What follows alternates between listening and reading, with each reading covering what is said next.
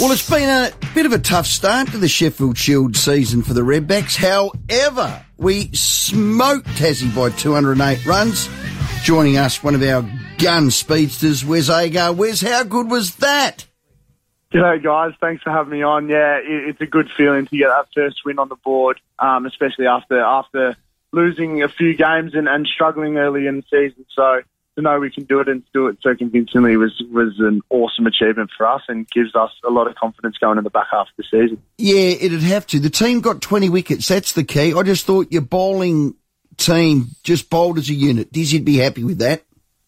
Yeah, we did. We went into the game with our 3 quicks and we knew it was going to be a bit greener down there, but still hard work. And to take 20 wickets in any form, any game, on any wicket is hard. So to be able to do it and to do it so convincingly, like we said, filled us with so much confidence. You know, we have world-class bowler in Brendan Doggett. We've got a great all-rounder in Nathan McAndrew, and we just clicked, and luckily it came off.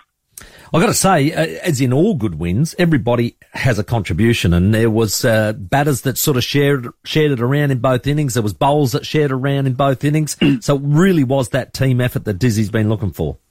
Definitely. I think we went down there and they produced a wicket that had a lot in it. And we wanted to bowl first, and I think to lose the toss and bat and then have Nathan McSweeney with his first 100 and Jake Weatherall go out and do what they did really set up the game.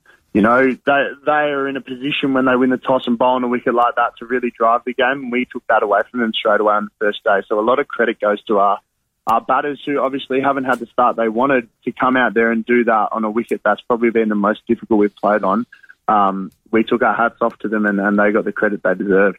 From some of the footage I saw, Wes, how was that wicket? Because I saw a couple of guys look at down the pitch after they've been bowled and go, what happened there? Were there some strange things happening? I wouldn't say it was a horrible pitch. I just think it had a bit more grass on it and the ball nipped a bit. But as the days went on, the sun came out, so it got a bit harder underneath, but the grass on it was still long. So the ball had a bit more zip on it with the nip, whereas day one, it sort of was a slow seam. So it hardened up and it got a bit quicker late in the day. But I think there was some good balls bowled. Even on wickets like that, you still have to put the ball in the right areas. And like I said, we got a good bowling group, and we identified that as a key for us to be able to put that ball in a good area rather than being too full or too short or getting too excited on that wicket. But it wasn't as bad as you think. It just offered more assistance, which we were able to get the most out of by putting the ball in the right area.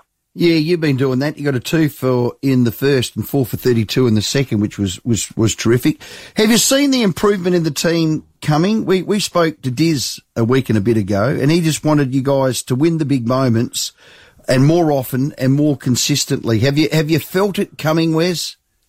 Yeah, you sort of do in a team. We're a young team, and we know that.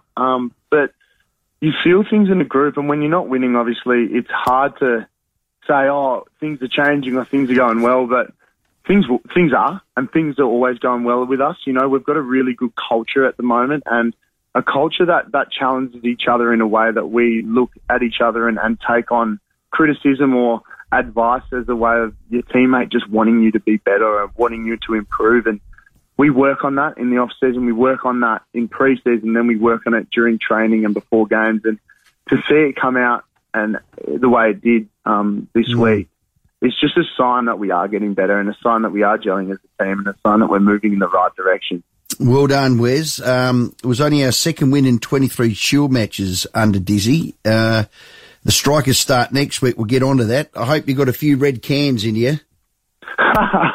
Yeah, after the win I did, definitely. Yeah, West End. You obviously enjoy it. And people, yeah, I love a West End beer. So, no, I definitely got a few into me. But not too many because we got to prepare now for Strikers, like you said, coming up, which is obviously an exciting time of year, and I can't wait for it. Glad to hear you celebrate the wins, mate. Always very important. Now, of your 6 wickets that Rowie mentioned, which one was your favourite? Oh, gee, I think as funny as it sounds, the winning wicket was probably my favourite. You bowled him, yeah. I bowled him off stump, but I spoke to Nathan McSweeney the ball before, and he's like, mate, just just please just come a bit wider on the crease and try and bowl him off stump. And when you think of something and you envision it in your head and it happens first ball, it's pretty nice, whether it be a number 11 or a number 3. And then to have that feeling, I think if you look at the footage, you see Jake Lehman with his hands in the air, just so excited. That's the feeling, you know. Cause how good. We know how proud South Australians are, and we know how hard it's been for them supporting us, probably not getting the wins that we want, and to be able to do it and make them proud as well is a big thing for us. Well done, mate. Young Tom Kelly, his second dig, he made 23, I think, off 24. He does like the quick chase. It, sort of puts him in the right frame of mind for strikers, doesn't it? Yeah, absolutely.